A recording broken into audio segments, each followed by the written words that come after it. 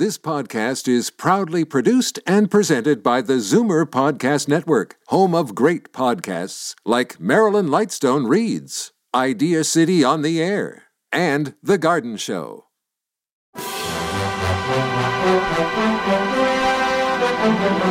It's Zoomer Radio's Theater of the Mind with Frank Proctor. Open your mind as we fill your head with amazing thrills, chills, and laughs. Theater of the Mind. The best love programs from radio's golden age. Only on Zoomer Radio. Now, here is your master storyteller, Frank Proctor. Well, thank you, and welcome to the show. Tonight, Eve Arden and the gang from Madison High are first on the bill. Our Miss Brooks is facing summer school at Madison High and is not thrilled by the prospect. Palmolive soap, your beauty hope, and Luster Cream shampoo for soft, glamorous, caressable hair bring you Our Miss Brooks, starring Eve Arden.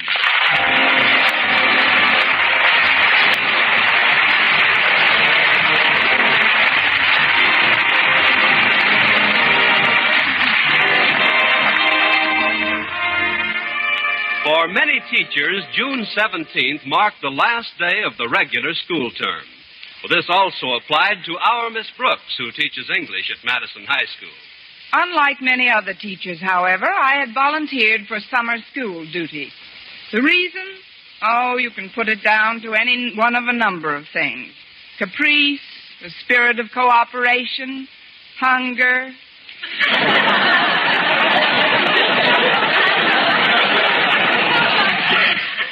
Anyway, I did look forward to a week's vacation before summer school started. So last Friday morning, I sat down at the table in Mrs. Davis's dinette and started to count the money I had saved during the past semester. Let's see now. 5, 10, 12, 16, 26. Oh, here's a 50. That's about it. How much money have you got for your vacation, Connie? 76 cents, Mrs. Davis. Really? Where are you going? Oh, I haven't decided. They say Monte Carlo is lovely this time of year. I wish I could let you have some assistance, Connie, but I'm very short myself. Oh, I know. I could let you have the rent money I charged you for the last 2 weeks. Would you really, Mrs. Davis? Of course I would, Connie. Then I'm sorry I didn't pay it to you. Maybe there's some way you can earn some extra money in your spare time, Connie. I remember my brother Victor used to earn quite a bit of vacation money when he was only a boy. How, Mrs. Davis? Shoveling snow. Shoveling snow in June? No, in Juneau. He spent most of his vacations in Alaska. Oh. Or you might get some ideas out of these magazines here. They're just full of ads telling about spare time jobs. Now, see. Herman Zuko made $6 the first day. At what? Popping corn on his own home popper. They send you all the equipment plus 50 pounds of corn absolutely free of charge. All you have to do is mail them a deposit. How much? $245. I guess that one won't do. No. Oh, here's one. Future Unlimited. Learn to fly in your own home. That's no good either. My room isn't big enough. Oh, look at this one, Connie. Let's see. Be the life of the party and earn good money besides. Whose picture is that, Connie? It says, Bride of the Month, Gretchen Cleek, earned $15 playing the banjo at her own wedding.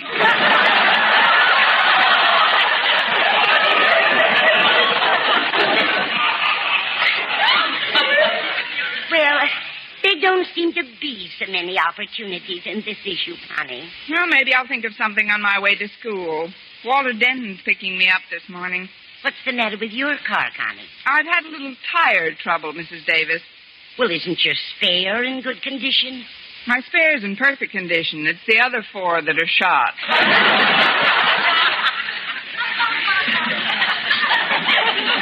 about another cup of coffee, Connie? All right, Mrs. Davis. Not you, Minerva. You've already had your breakfast. The way this cat eats is a caution. She's getting fat as a horse. Good. Maybe I can ride her to school one of these days.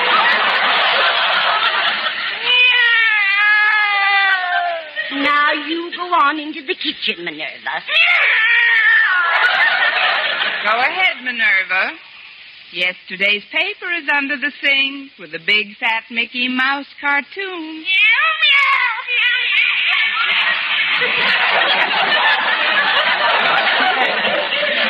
Oh, she's such a pretty thing. Yes, she is. Hey, wait a minute. No, I don't suppose her fur would bring much. I'll get it. No, I'll get it. I have long arms. Good morning, Walter. Come in. Wait. This is not a moment to be passed over lightly. This is an exquisite moment, a delicious moment, a moment to be savored and sipped like a rare old wine. Sorry, Bud. We don't serve minors at this bar. Come on in, Walter. The sun's heating up the dust in the hall. Don't you realize, Miss Brooks, that there's nothing quite as wonderful as coming face to face with one's teacher on one's last day of school? Oh, yes, there is, Walter. What? The moment when one's teacher turns one's back on one's pupils on the last day of school. Yes. Parting is such sweet sorrow. Well, we won't be parting for long. I volunteered to teach during the summer school term, and your marks have volunteered for you. Yes, I know. But it won't be too bad. I guess my old pal Stretch will be with me. I understand that the marks he got in his final exams weren't so hot. By the way, Miss Brooks, how do you do in English? You don't have to worry about Stretch, Walter. He made summer school with flying colors. I was just having a cup of coffee. Would you like something to eat before we leave the house? Oh, well, I had my breakfast, Miss Brooks, but I can always nibble. Good. Come into the dinette, Walter. Morning, Mrs. Davis. Good morning, Walter. Can I fix you something? Would ham and eggs be too much trouble?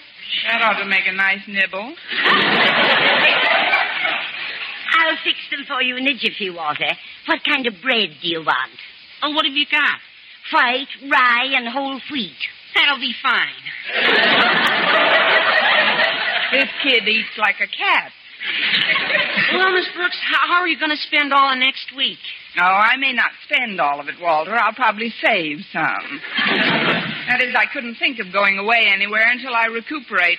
Recuperate? From what, Miss Brooks? From an ancient malady, Walter. It's called teacher's blight. Gosh, how long have you had that? It's just setting in. The symptoms are always the same. First, a hollow feeling in the pit of the pocketbook, followed by a general tightening of the purse strings. In a word, you're broke? In 3 words, yes, darn it. Now, that isn't anything to be too desperate about, Miss Brooks. Being broke isn't so bad if you've got friends. I know, Walter, but it's just as nice to be rich and have friends. Yeah, that's true, too. But let's pursue this matter further. In order to effect a cure, we must first find the cause of the ailment. Go ahead, Doctor.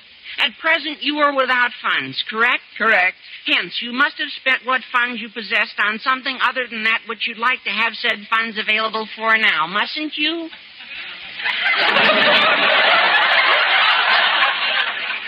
It'll take more than summer school to straighten out that sentence. But go ahead, Walter. What I mean, Miss Brooks, is that you haven't enough money for a vacation now because of the way you let it slip through your fingers earlier in the season. You're right, Walter. I could have afforded a wonderful week in the country if I hadn't frittered away all my earnings on food and rent. Here you are, Walter. Here's some nice scrambled ham and baked eggs. Beg pardon? It's a brand new recipe I've discovered. It's called ham and eggs country style. In what country? If you'll excuse me, Walter, I'd like to look through some more of these magazines while you're eating. I've been trying to find some way to make some money in my spare time. Oh, gosh, why didn't you say so, Miss Brooks? She just did, Walter. But there doesn't seem to be anything worthwhile. You mean you really want to work at something other than teaching, Miss Brooks? During my free time, yes. Well, then I may have just the thing for you. You see, I'm trying to raise some extra money, too, Miss Brooks, and I'd be happy to... Oh, no. No, first I've got to get permission from my partners. Your partners? Yeah, Stretch Snodgrass and Harriet Conklin. Oh, but I'm sure they'll be glad to have you with us. With you in what, Walter? Well, it's very confidential. I won't breathe a word of it, Walter. Word of honor, Mrs. Davis? Word of honor. Honestly, Miss Brooks, this thing is terrific. What thing is terrific? It's just a gold mine. Give me a map and a shovel, and I'll meet you there at midnight. Now, come on, Walter. You've had me in suspense long enough. What is this fabulous sideline I'm getting into? Well, I'd rather not say until we talk to Stretch and Harriet. But I'm going to pick them up on our way to school. They're waiting in the pet shop that Stretch's dad runs. Oh, that reminds me. I've got to feed Minerva. Say, that's right. The poor thing hasn't had a square meal in 10 minutes. I'll take care of everything, Connie. You run along with Walter. And I wish you both a lot of luck in your new enterprise. Thanks, Mrs. Davis. Well, we better be going, Miss Brooks. All right, Walter, but you'll have to give me a few minutes to fix up. After all, if we're going to the Snodgrass pet shop, I want to look my best. You mean when you meet your new business associates? Not entirely, Walter. There's a monkey in there who has a crush on me. A monkey? Yes. Stretch once read him Tarzan of the Apes, and he thinks I'm Jane.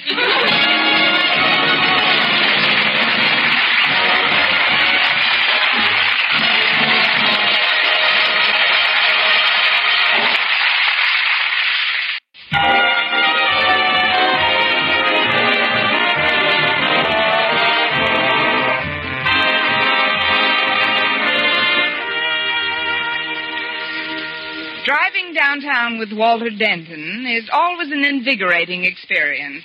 It's great practice for underwater swimming, too. At one point during our ride, I held my breath for 3 straight blocks. When we finally arrived at our destination, I made a mental note to send a generous contribution to the League for Frightened Pedestrians. Well, here's the pet shop, Miss Brooks. It better be. A jewelry store would look pretty silly with all those puppies in the window. Oh, aren't they cute, Walter? What's that St. Bernard doing in there? No, that's Stretch. Oh. Come on, let's go in. Hiya, Stretch. It's me. Oh, hi, Walter. Oh, hello, Miss Brooks. Hello, Stretch. Where's your dad? He'll be down later. I opened the shop today. I was just feeding the animals. How about Harriet? She had breakfast at home. Oh, you mean where is she at? Oh, she's in back examining some of our equipment. Oh, let's go back. We got to vote Miss Brooks into the business. No kidding. Is Miss Brooks coming in with us? Well, that depends on if she still wants to after she hears what it is. It also depends on if I'm not too old when I hear what it is. Well, it's about time you... Oh, hello, Miss Brooks. Good morning, Harriet. It was my fault Walter's late. We were discussing the possibilities of my joining your new enterprise. Our enterprise? Yes, the one that's well calculated to keep you in suspense. Is it okay with you, Harriet? Miss Brooks will make a wonderful contact man for us. Yeah, she sure will. A swell contact man. Of course, I'll feel a little foolish in this dress. Well, I'm all for it, of course, but... Well, do you know what the business is, Miss Brooks? No. It's taxidermy. Taxidermy? Yeah, you know, where you stuff stuff. Yeah, not just any stuff. Birds and animals and things like that people grow attached to. Well, I don't know, kids. Oh, I don't think to it, Miss Brooks. My dad is furnishing all the equipment. He used to be in that business, you know. It's really a public service, Miss Brooks. Like when old Mr. Phillips, you know, the man who has the farm right nearby, well, one of his pet oxen died and he felt terrible till Stretch's dad fixed him up. Sure. Now the ox is still standing in his stall out in the barn, and Mr. Phillips can run in and see him every once in a while. He's exactly like when he was alive. Without the pulling power, of course. It's a great business, Miss Brooks. And just think, you don't have to make any investment. All you need is an apron and something sharp. But you better think it over, Miss Brooks. Taxidermy may not be a dignified enough avocation for a school teacher. Well, I'm afraid Harriet's right. Besides, I wouldn't want to deplete your share of the earnings. I imagine there isn't too much money in it. Well, with the orders we got in already, we should gross almost $100. Plus some swell leads that you could follow up as a contact man. Sure. Altogether, we'll clear about $50 apiece. Did you say $50? Sure. Stretch. Yes, Miss Brooks? Throw me an apron, an ox, and something sharp.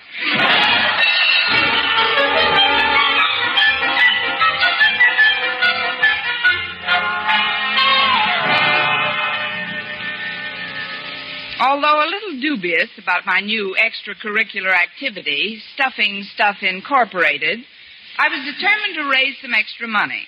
I got my first opportunity as a taxidermy salesman during lunch period. Oh, excuse me, Miss Brooks, but I've got a wonderful lead for our new business. Really, Harriet? Who is it? My father. Your father? But you've got a moose head in your living room now. You mean he wants something stuffed? I happen to know that he caught a fish up at Crystal Lake yesterday, and he's entering it in his fishing club's annual contest this afternoon. Maybe you can sell him the idea of having it mounted. But why me? Why don't you sell him the idea? Because coming from me, the whole thing would seem like kid stuff to Daddy. But with you handling it, the whole project takes on weight. I guess this girdle has given up the ghost.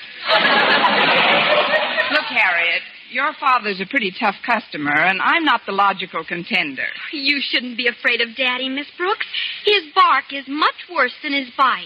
I don't know about that. A bite you can have cauterized. Miss Brooks, but this is a great opportunity to get our business off to a flying start. Why, did he catch a flying fish? Say you'll take a crack at Daddy. Well, if you'll get somebody to hold him, if you think I ought to, Harriet, I'll talk to your father. Is he having lunch in the cafeteria? No, Miss Brooks. Since he went fishing yesterday, he can't stand the sight of food, so he's taken a baked apple to his office. Now, go ahead, Miss Brooks. Beard the lion in his den. All right, Harriet, I'll try to beard the lion, but I'd feel a lot better if I'd once removed a thorn from his paw.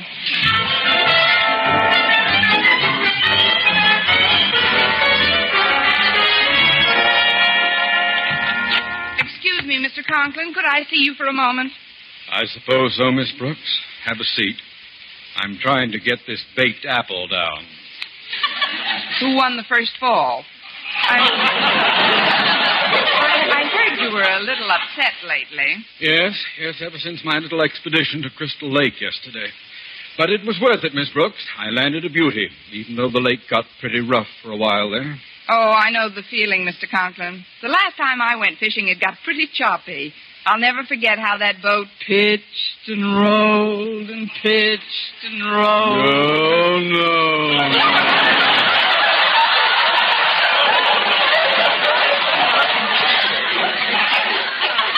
If you don't mind, Miss Brooks, I wish you'd postpone the recital of your experience at sea till I've had another go at this baked apple. Oh, of course, Mr. Conklin.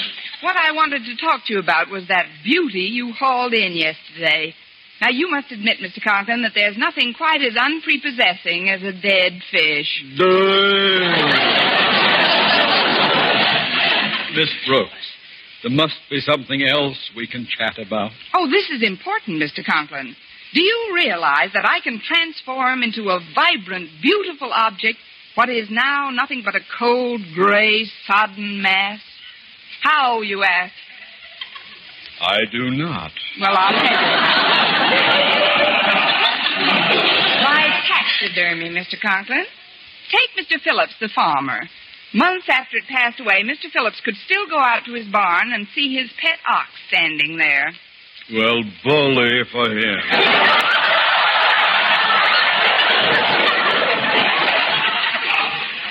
Now for another try at this baked apple. Mr. Conklin, I'm afraid you underestimate the importance of taxidermy. Have you any idea of what it takes to stuff an ox?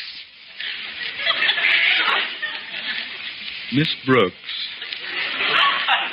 would you like this baked apple? No, thanks, Mr. Conklin. I just had some stuffed peppers for lunch. Naturally. Now, what is all this nonsense about taxidermy? Well, frankly, Mr. Conklin, I'm trying to earn a little extra money in my spare time. But, Miss Brooks, taxidermy. Your fish will make a wonderful trophy, especially if it wins the contest this afternoon. But I'm not at all sure it will win the contest. It's only a 29-inch bass. Last year it took a 32-incher to win. Well, then you should turn the fish over to us before the contest.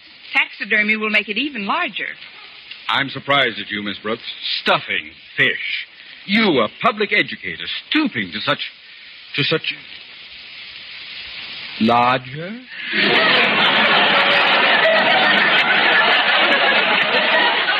Inches larger. You'll find the speckled beauty in the cafeteria refrigerator. It's roomier than the one we have at home. Oh, thank you, Mr. Conklin. You won't be sorry. The club is meeting at my home at 5 sharp. You're sure you can have it there by then? Positive, Mr. Conklin. Very well. Oh, one more thing, Miss Brooks. What is it going to cost me to stuff my fish? Shall we say a fin, Mr. Conklin?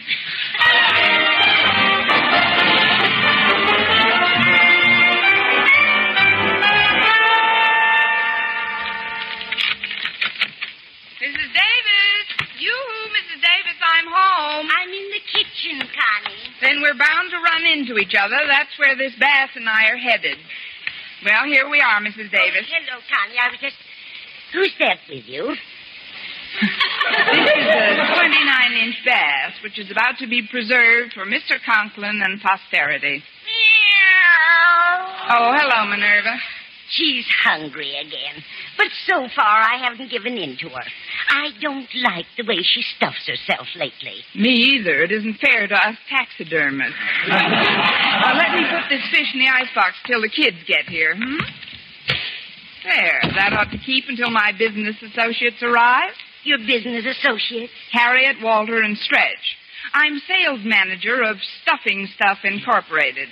I just put my first client in the icebox. Mr. Conklin's commissioned us to have his fish mounted. What a charming notion. Now, if you'll excuse me, dear, I've got some shopping to do. I was on my way out the back door when you came in. Certainly, Mrs. Davis. Oh, is it all right if we use the kitchen for a little while? Of course, dear. Just help yourself. Goodbye. Bye, Mrs. Davis.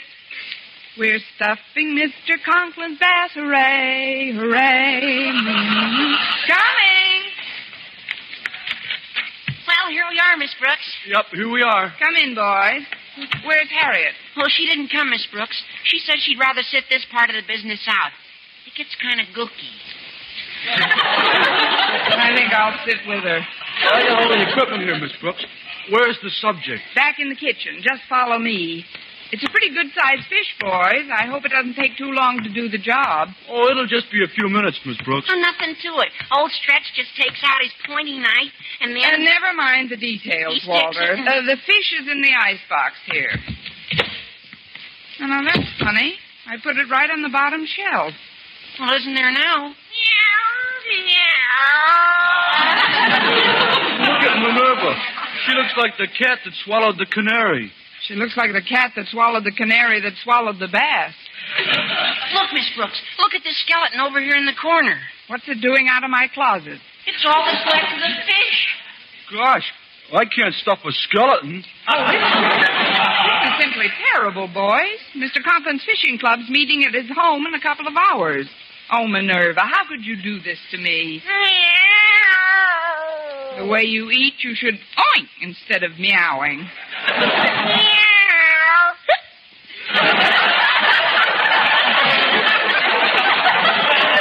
Well, it serves you right. Now get out of this kitchen before I paste some fins on you and put you on a board.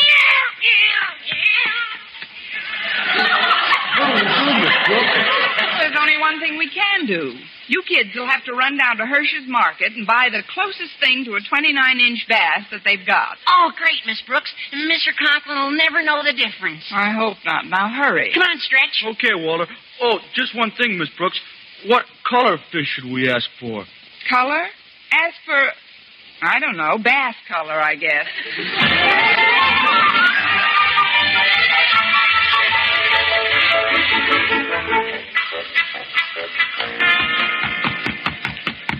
Well, here we are, Miss Brooks. Put him on the kitchen table here, Stretch. Okay, Walter. There. I think the first thing to do is spray him with a bottle of sweet air. Wait a minute. He doesn't look as big as the one Mr. Conklin caught. Oh, don't worry about that, Miss Brooks. We bought a football bladder and a tire pump, too. It was Walter's idea. That's what it sounds like. Sure. We just stick the bladder in him and pump him up till he's the right size. But isn't that dangerous? Not if we're careful. Come on, Stretch. Let's get started. Okay, Walter. Flashlight, Flashlight, hammer, hammer. ice pick. Smelling salts?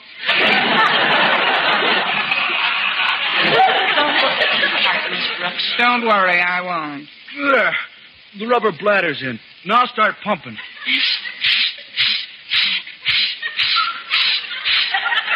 There. Think that's enough air, Miss Brooks? Enough. If his eyes pop out any further, we'll be sued by Eddie Cantor.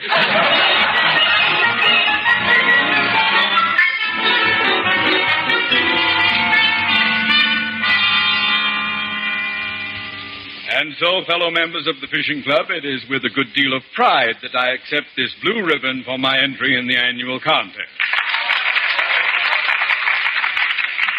If you'll just hold the fish up, Miss Brooks, I'd like to pin this ribbon right on his gleaming side. Pin it? Oh, but Mr. Conklin, I wouldn't advise Ah, you. there we are. In you go.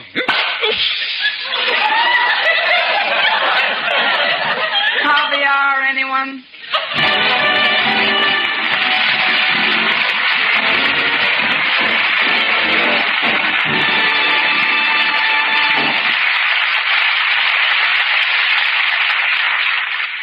Well, the fish blew up, followed shortly afterwards by Mr. Conklin. Thus ended the career of Constance Brooks, girl taxidermist. However, I was still determined to find some outside source of income. So when I arrived home, I started looking through the magazines once again.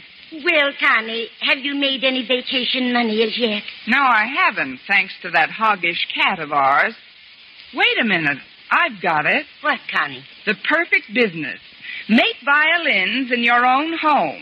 I'm going to start immediately. But, Connie, you haven't got any of the equipment. Oh, no? Here, Minerva. Here, kitty, kitty, kitty, kitty, kitty.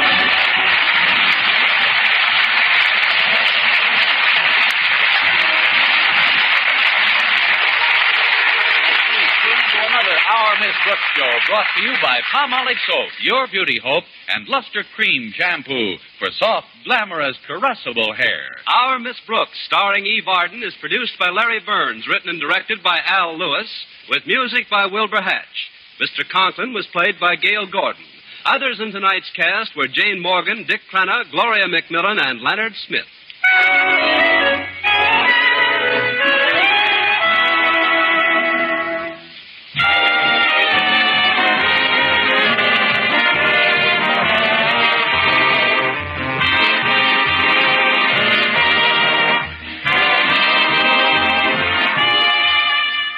For mystery liberally sprinkled with laughs, listen to Mr. and Mrs. North, the exciting, fun-packed adventures of an amateur detective and his beautiful wife.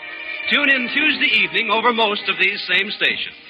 And be with us again next week at this same time for another comedy episode of Our Miss Brooks.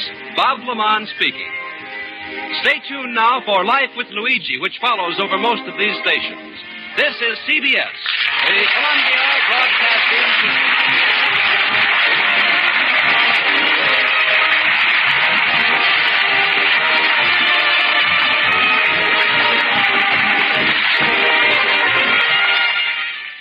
Stay tuned for Escape next on Theater of the Mind. One of the most appreciated dramatic shows on radio was Escape, which employed top writers of the day and super production qualities. Here's the episode entitled A Tooth for Paul Revere. Fed up with the everyday grind? Tired out from the summer heat? Want to get away from it all? We offer you Escape. Escape, designed to free you from the four walls of today for a half hour of high adventure.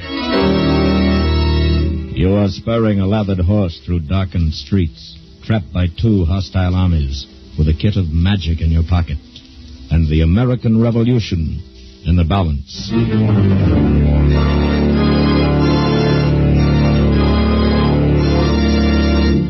Tonight, we escape to an earlier day and to the workshop of a famous wizard, as Stephen Vincent Benet told it in his delightful story, A Tooth for Paul Revere.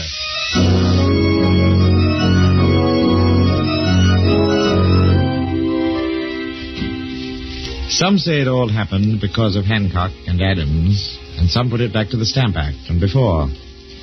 Then there's some that hold out for Paul Revere and his little silver box. But the way I heard it, the American Revolution broke out because of Lige Butterwick and his tooth. My great-aunt was a Butterwick, and I heard it from her.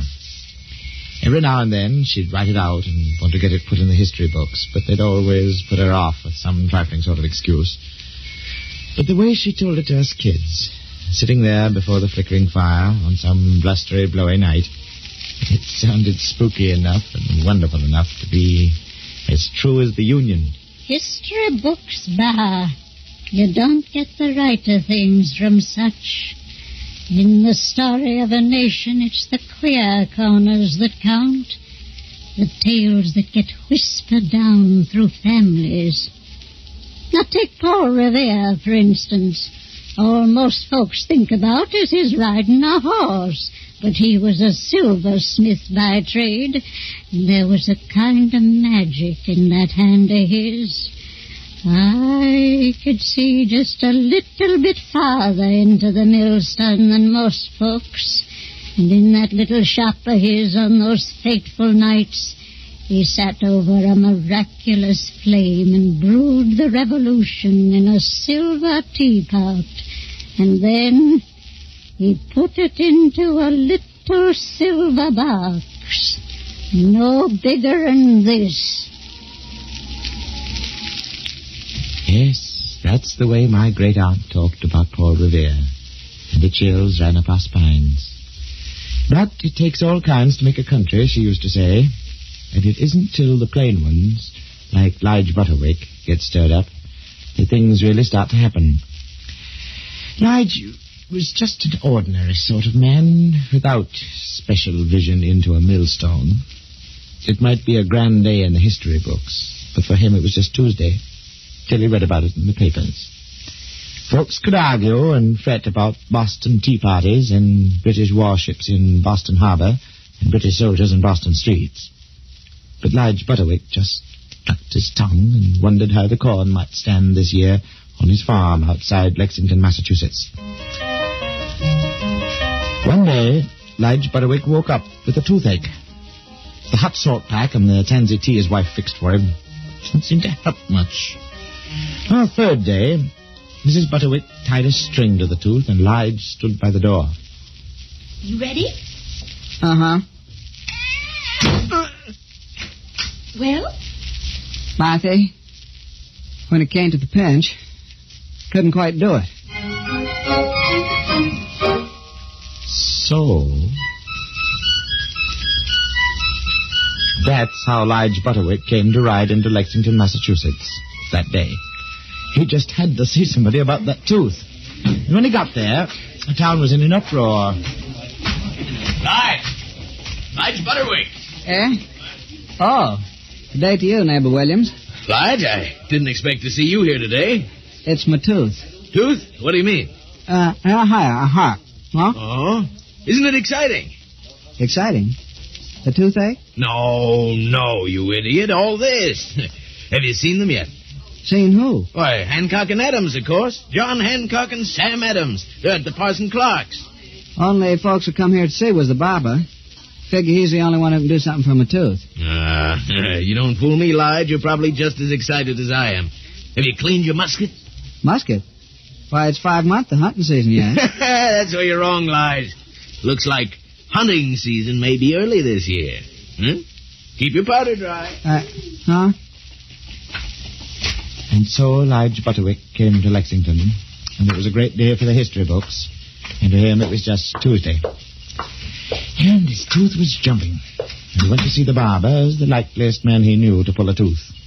But the barber took one look at it and shook his head. Now, I can pull her out all right, Lige, but she's got long roots and strong roots, and she's going to leave an awful gap when she's gone. That's true. Now, what you really need, though it's, of course, my business, one of these here artificial teeth to go there in the hole.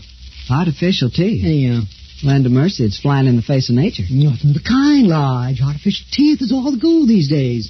Lexington ought to keep up with the times. But it would do me no good to see you with an artificial tooth. Yes, indeed it would. It would do you good, but supposing I did want one, how in Tunket would I get it in Lexington? Now, you just leave that all to me. You'll have to go into Boston, but I know just the man. Here, if I can find this.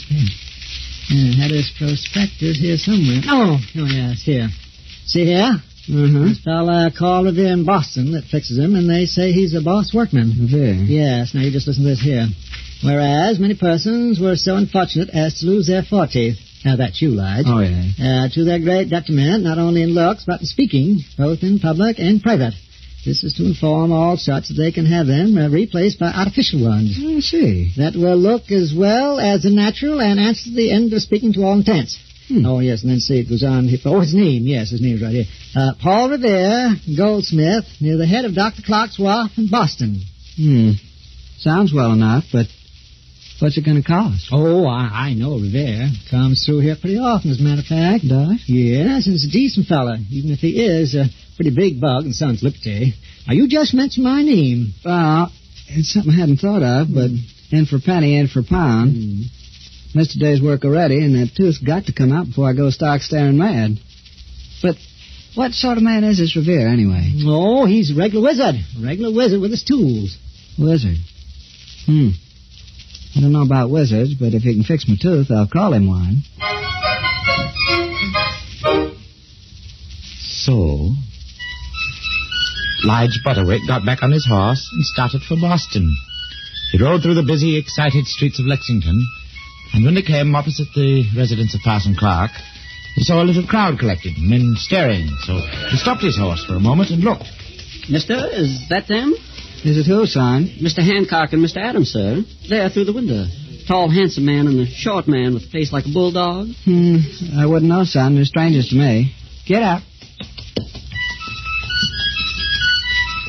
When he got to Boston, he began to feel queer. And it wasn't only his tooth. He hadn't been there for 4 years, and he'd expected to find it changed, but it wasn't that either. The sky was clear and beautiful, but Lige felt like there was thunder in the air. It was uncanny. And the people, there'd be little knots of them on the corners, but when you came up to them, they seemed to melt away. Or they'd look at you and stop talking. And then he came to the harbor. Out there in the port of Boston, riding black and grim, with the British warships. He'd known they'd be there, of course, but it was different somehow, seeing them with their guns pointed in at the town. Suddenly he felt uncomfortable. Felt he'd like to turn and go home. But he was hungry, and so he went to a tavern for a bite.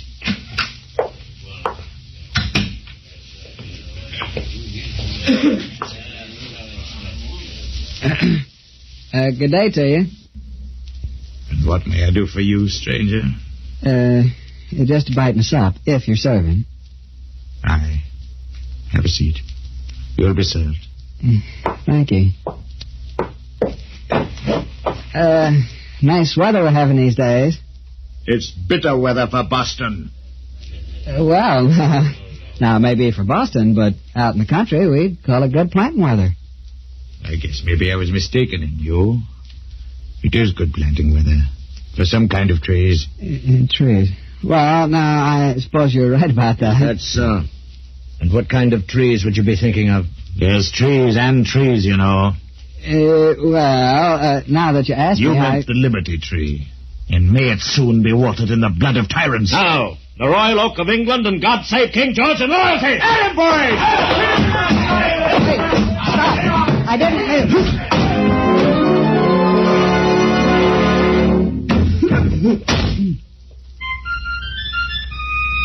Glory, I always heard city folks were crazy.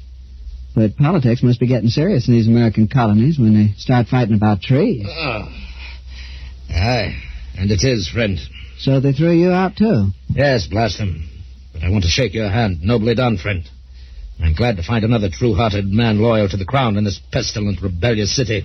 Well, I don't know as I quite agree with you about that. But I came here to get my tooth fixed, not to talk about politics. And as long as you've spoken so pleasant, I wonder if you could help me out. You see, I'm from Lexington way, and I'm looking for a fellow named Paul Revere. Paul Revere? No, so it's Paul Revere you want, my worthy and ingenious friend from the country.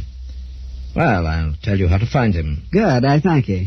You go up to the first British soldier you'll see and ask the way, but you'd better give the password first. Password? Yes, you say to that British soldier, any lobsters for sale today? And then you ask about Revere. But why do I talk about lobsters first? Well, you see, the British soldiers wear red coats, so they like being asked about lobsters. Just try it and see. Just try it, my friend, and see.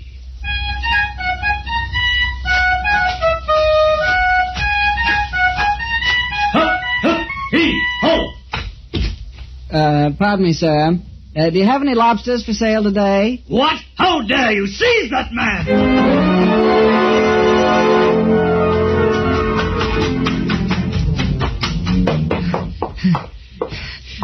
Barrel. Place to hide.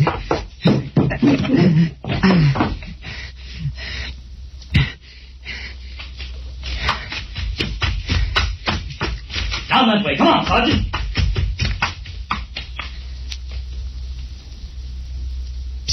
Huh? You can come out now. They've gone past. Oh, yes, thank you. Nice. Look at your clothes. That was a tar barrel you jumped into. Yes, I'm a sight. What were they chasing you for? I really don't know. Guess I didn't give the right password. Password? Yes, but all the same, I don't think soldiers ought to act like that when you ask them a civil question. But city folks are soldiers. They can't make a fool out of me. I came here to get my tooth fixed and get it fixed at will if I have to surprise the whole British kingdom to do it. Good for you, sir. Can I be of any help to you? You can, boy. Tell me where I may find the silversmith, Paul Revere. Oh, that's easy. Right before your eyes. There's a sign hanging down by the wharf, and that's his shop. I work there. Well, now, those soldiers did me a good turn after all. Come on, boy. Now maybe I'll get my tooth fixed. Then Lige Butterwick was in the shop of Paul Revere, silversmith, goldsmith, jack of all trades, sculpturer of artificial teeth, brewer of revolutions, wizard. The shop itself was small and dark, with mysterious shadows lurking in the corners and the back. It was crammed full of the wondrous products of its owner's skillful hand, gold and silver objects of great beauty, prints of Boston and caricatures of the British, odd boxes and bottles filling the shelves. At this particular moment, it was also full of customers, and Lige Butterwick, with the cautious shyness of the countryman, sank back into a corner seat out of the way and watched as Paul Revere waited on several customers. And the last of these was a grand lady who looked like an irate turkey gobbler. Oh, Master Revere, I am so disappointed. When I took the things from the box, I could just have cried. It's I who am disappointed, madam. What was the trouble? Must have been carelessly packed. Was it badly dented? No. I'll speak to the boy. No, it wasn't dented. But I wanted a really impressive silver service, something I can use when the governor comes to dine with us. I certainly paid for the best. And what have you given me? I've given you the best work of which I'm capable, madam. It was in my hands for 6 months, and I think they're capable hands. Oh, I know you are a competent artisan, Master Revere, but... Silversmith, ma'am. Well, I don't care what you call it. I know I wanted a real service, something I could show my friends. And what have you given me? Oh, it's silver if you choose, but it's just as plain as a picket fence. Simple, plain. You pay me high compliments, madam. Compliments indeed. I'll send it back tomorrow. Why, there isn't as much as a lion or a unicorn on the cream jug. And I told you I wanted the sugar bowl covered with silver grapes. But you've given me something as bare as the hills of New England, and I won't stand it, I tell you. I'll send to London instead. Send away, madam. We're making new things in this country. New men, new silver, perhaps who knows a new nation. Plain, simple, bare as the hills and rocks of New England, graceful as the boughs of elm trees. If my silver were only like that indeed. That's what I wish to make it. As for you, madam, with your lions and unicorns and grape leaves and your nonsense of bad ornamentation done by bad silversmiths, your imported bad taste and your imported British manners, puff, away with you. Puff, puff, puff. Puff, I say. William? Yes, sir? Put up the shutters. We're closing for the day. William, no word yet from Dr. Warren? Not yet, sir. Yeah, what's that? Well, who are you there in the corner? Well, Mr. Revere, it is Mr. Revere, isn't it? Yes, of course. It's a kind of a long story, but closing or not, you got to listen to me. The barber told me so. The barber? You see, I'm Lige Butterwick, and it's my tooth. Here, You'd better begin at the beginning. But wait now. Here, you don't talk like a Boston man. Where'd you come from? Oh, around Lexington way. And you Lexington? Were you there this morning? Well, of course it was. That's where the barber I Never told you mind about. about barber. Were Miss Hancock and Mr. Adams still at Parson Clark's? Well, they might have been, for all I know. But I couldn't say. Great heaven, is there a man in the American colonies who don't know Miss Hancock and Mr. Adams? Oh, well, there seems to be me. But speaking of strangers, there was two of them staying at the parsonage when I rode past. One was a handsome man. The other man looked more like a bulldog. So they are still there. And the British ready to march. Did you see many soldiers as you came to my shop, Mr. Butterwick? See them. They chased me into a tar barrel. There was a whole parcel of them by the common with guns and flags. Looked as if they meant business. Thank you, Mr. Butterwick. You're a shrewd observer. You've done me and the colonies an invaluable service. Oh, that's nice to know. But speaking of this tooth... You're a stubborn man, Mr. Butterwick. All the better. I like stubborn men. I wish we had more of them. Well, one good turn deserves another. You've helped me. I'll do my best for you. I've made artificial teeth, but drawing them is hardly my trade. All the same, let's have a look. Here, come over here by the light. Aye? And now, open. Ah? Yeah. Well, Mr. Butterwick, it appears to be compound agglutinated infraction of the upper molar. Oh. And I'm afraid I can't do anything about it tonight. But here's a draft that will ease the pain for a while. There.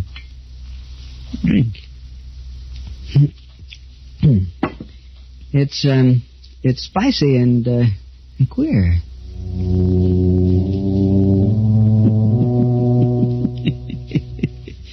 Never mind. Now you go to a tavern, get a night's rest. Come back, see me in the morning. I'll find a truth drawer for you. If I'm here. Oh, yes, you'd best have some liniment. That's a queer kind of shop you have here, Mr. Revere. Some folks think so. Say, what's in that little bottle? Where? Oh, there. That's a little chemical experiment of mine. I call it Essence of Boston. But there's a good deal of the east wind in it. Essence of Boston? Well, they did say you was a wizard. It's genuine magic, I suppose. Genuine magic, of course. And here's the box with your liniment. No, not that one. This one. Ah, thank you. But that other little box there, the little silver one with the stars on it and the elm tree. Oh, yes. You like it? Pick it up. Mighty pretty work. Thank you. My own design. 13 stars there. See them? Mm-hmm. You could make a very pretty design with stars. for a new country, say, if you wanted to. I've sometimes thought of it. But, what's in the box? It feels queer. What's in it? What's in the air around us and found out? War, making of a new nation. But the time isn't right yet. Not quite ripe. You mean that this here revolution that folks keep talking about? Yes. In this box? Glory be. Master Revere, it's come. The message from Dr. Warren. William, my riding boots. Now hurry, I must be off. Sorry, Mr. Butterwick, but I must rush. Take your liniment and come back tomorrow. Oh, yeah. Thank you, sir. I'm back tomorrow. I'll help you. Yes. Good day, sir. Good day. It wasn't till Lige Butterwick was alone in his room at the tavern where he was to stay the night that he realized what he had done. In the bustle and haste of leaving Mr. Revere's shop, he had picked up the wrong box. Instead of the box of liniment, he held in his hand the little silver box with the 13 stars upon it. He hadn't quite believed Mr. Revere when he talked about the box. But then, everything had seemed so almighty queer since he'd arrived in Boston. And his tooth ached, and his head felt light. And he, being human, was curious. He looked for a keyhole, but there was none. The box wouldn't open. He shook it. Suddenly, it felt warm, as if there was something alive inside it. He held it to his ear.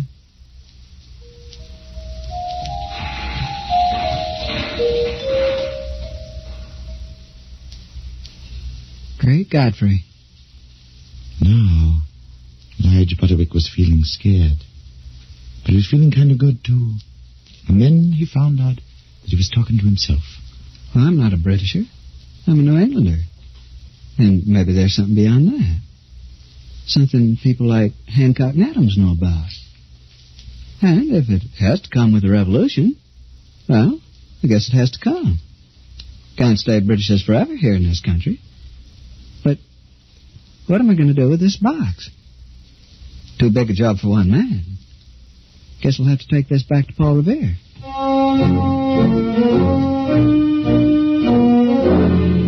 First, he went to the little shop on Clark's Wharf, but it was closed up tight. And it was a while before he could rouse anyone. Then it was the boy William who opened the door. Oh, it's you. Well, Master Revere isn't here. But I've got to find him. Can you tell me where he's gone? Why do you want to know? Got something for him. He needs it. You wouldn't be a spy for the British now, would you? A spy? Me? Well, and what is it you got for him? This box. Little silver box. Took it by mistake. Think it's important. The box? By the flag, it is important. But he's gone. Gone to warn the Patriots that the British are coming. Which way, boy? Which way did he go? Across the river, to Charlestown. All right, thank you, boy. I'll be following.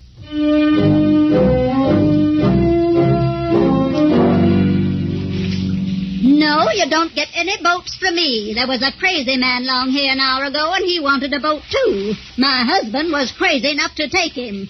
And then, do you know what he did? No, ma'am. He made my husband take my best petticoat to muffle the oars so they wouldn't splash when they passed that Britisher ship. My best petticoat, mind you. Huh. When my husband comes back, he's going to get a piece of my mind. Was his name Paul Revere? Was he a man of 40-eyed, keen-looking, kind of Frenchy? Don't know what his right name is, but his name's Mud with me. My best petticoat tore into strips and swimming in that nasty river. Thank you, ma'am. I'll get a boat elsewhere.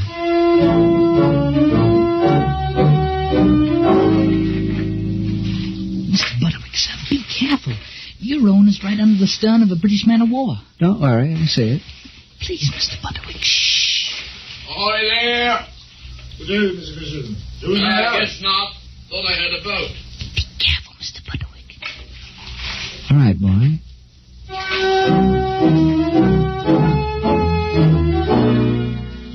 Revere, he's been gone an hour. Gone? Gone where? Riding to Lexington to warn Hancock and Adams as soon as he spied the lights up there in the North Church. I've got to catch him. It's this box. He's got to have it.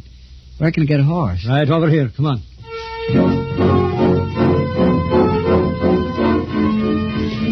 Out through the darkened streets of Charlestown he rode, on into the black of the countryside. Once he got lost, but he found his way again and rode on. It was just dawn as he came inside of Lexington, and the dew was glistening on the green of the April grass. But Lige Butterwick didn't notice the beauty of the dawn. The little silver box was hot now and burning in his pocket. And then suddenly he reined in his horse. For there on the road were two men carrying a trunk, and one of them was Paul Revere. Well, Mr. Revere, say I'm on time for that little appointment about my tooth. Well, it's you. You are a stubborn man, Mr. Butterwick. Ah, well, but you've given me a merry chase all night. I've had one myself. Been captured by the British once and escaped. Don't know what's still in store for me, but we're carrying a precious cargo here in this trunk. We're bringing to safety all the private papers of Mr. Hancock and Mr. Adams. Which reminds me, I've something for you here. What? A silver box. You've got the silver box. By mistake, and it's getting frightfully hot in my hand. Yes, my friend, and little wonder. Across there, Lexington Green. The Green? Why, there's a line of Lexington men. And there across the creek, facing them, is a column of British redcoats. Aye, lined up with guns they are, Mr. Butterwick. They've come to arrest Mr. Hancock and Mr. Adams, and the Minutemen stand before them. Mr. Revere, I'm a peaceable man. I've had little notion of politics. But I don't like what I saw in Boston. I don't like soldiers chasing peaceable citizens into tar barrels for uppity ladies with imported British manners. And I don't like British redcoats on Lexington Green. That I don't. Mr. Butterwick, what you doing? I'm stamping on your silver box, Mr. Revere. I'm breaking it open. You know what you've done. You've let out the American Revolution. Look, they've fired the first shots. Well, I guess it's about time. And I guess I'd better be going now. But, Mr. Butterwick, where are you going? Home. Got a musket on the wall there. I'll be needing it. But here, what about your tooth? Oh, a tooth's just a tooth. But a country's a country. Anyhow, doesn't ache anymore.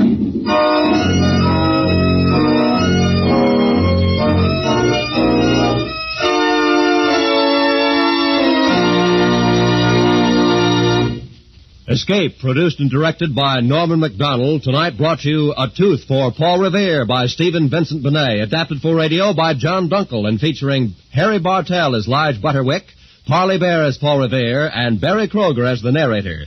Special music by Ivan Ditmars. Next week, you are deep in a fabulous cavern in a mountain, surrounded by a horde of angry natives from a lost world, held at the mercy of the most beautiful woman in the world, the terrible queen called She.